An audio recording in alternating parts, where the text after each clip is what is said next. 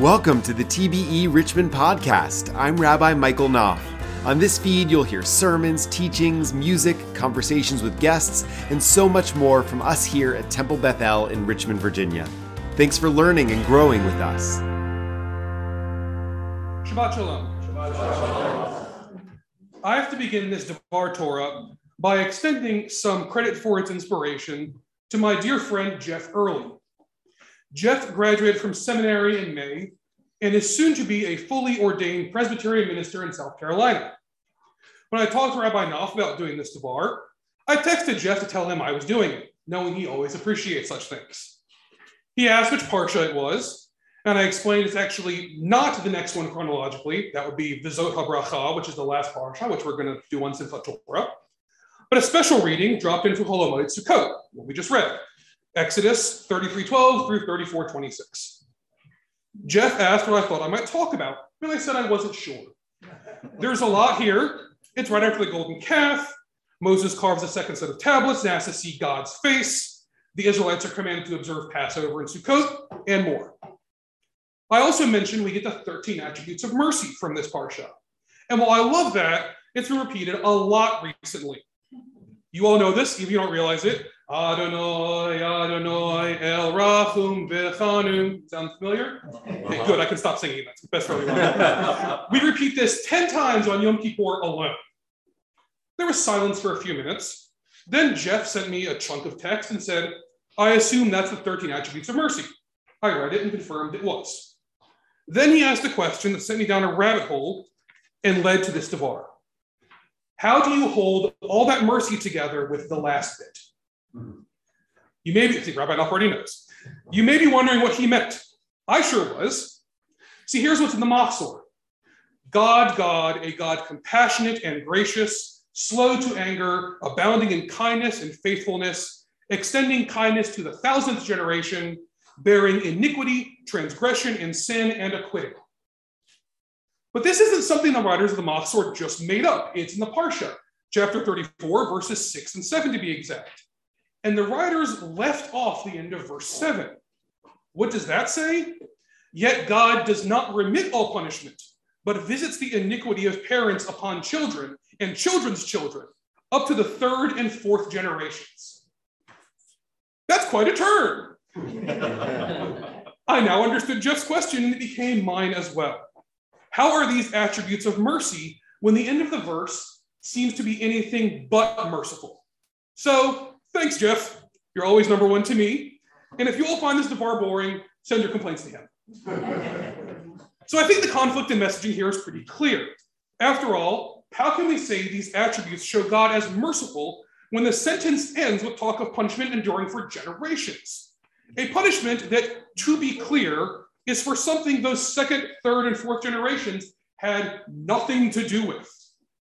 This also flies directly in the face of what we were told just a few weeks ago. In Parsha Ki Tetzei, we read, Lo yumtu avot al banim, uvanim lo yumtu al avot, ish b'cheto yumatu. Parents shall not be put to death for children, nor children be put to death for parents. They shall each be put to death only for their own crime.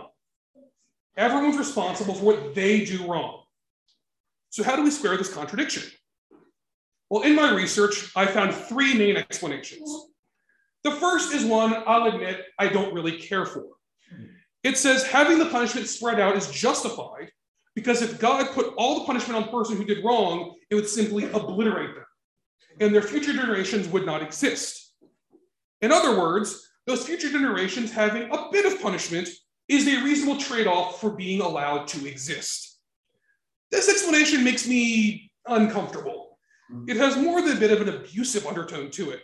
I'm the reason you're in the world, so I can do what I want to you. Not at all merciful, doesn't sit right. Don't like that. The second one is intriguing, but not the strongest in my view. That explanation is simply that Moses got it wrong. That perhaps intent was changed, or circumstances shifted, or something else, but the verse is not to be taken exactly as written. This may seem like some far-fetched thing that people just made up, but the Talmud actually tells us as much. Rabbi Yosef ben Chanina said, our master Moses pronounced 4 adverse sentences on Israel, but 4 prophets came and revoked them. Moses said, the Lord punishes the children and their children for the sin of the parents to the third and fourth generation. And Ezekiel came and declared, the one who sins is the one who will die, chronologically after Moses. Sure enough, that's in the book of Ezekiel, which we actually just read from. Chapters 18, verses 1 through 4. The word of the Lord came to me. What do you people mean by quoting this proverb about the land of Israel? The parents eat sour grapes and the children's teeth are set on edge. As surely as I live, declares the sovereign Lord, you will no longer quote this proverb in Israel. For everyone belongs to me, the parent as well as the child. Both alike belong to me. Ha-nefesh ha-chetot hi tamut. Again, the one who sins is the one who will die. I admit, I kind of like this explanation. It deals with the unpleasant end of the verse handily. And the part of Ezekiel the Talmudic rabbis refer to is pretty explicit in its intent.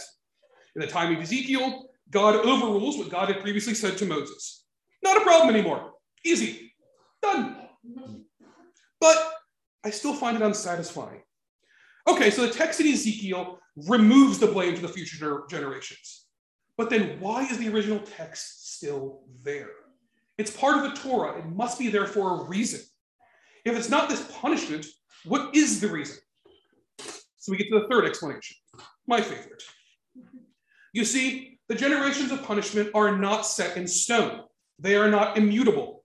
The rabbis teach the punishments would only take place if the children continued the sins of their parents.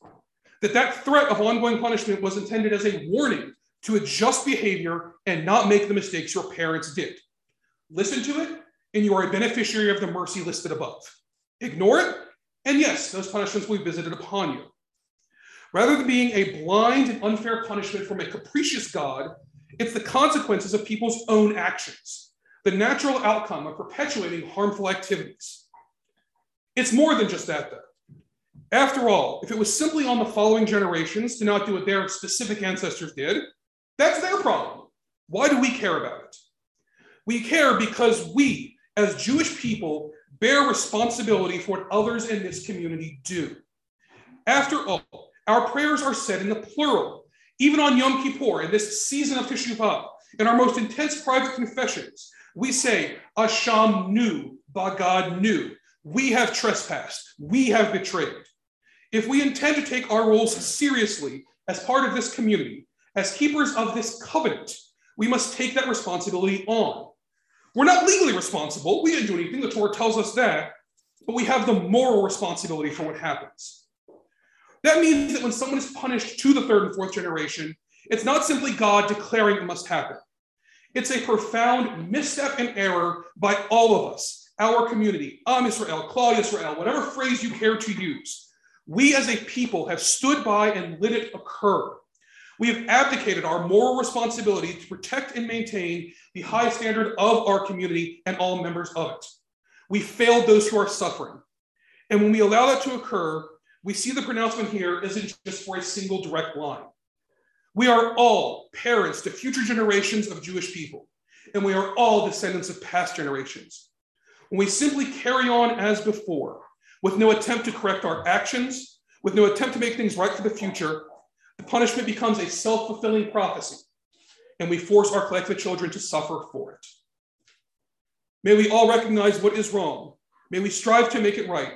May we break the cycle of suffering, and may we all find ourselves under Sukkot Shalom, a shelter of peace, soon and forever.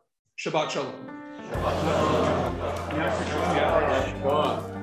This has been the TBE Richmond podcast. Once again, I'm Rabbi Michael Knopf. On behalf of all of us here at Temple Bethel in Richmond, Virginia, thanks for listening. I hope this episode was uplifting and enriching.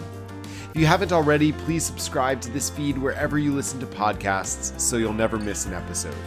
And please rate and review us so others will have an easier time joining the conversation. Our theme music is composed and produced by Stephen Frost. Learn more about our dynamic, warm, and passionate congregation affiliated with the United Synagogue of Conservative Judaism at www.bethelrichmond.org. Until next time, Shalom, y'all.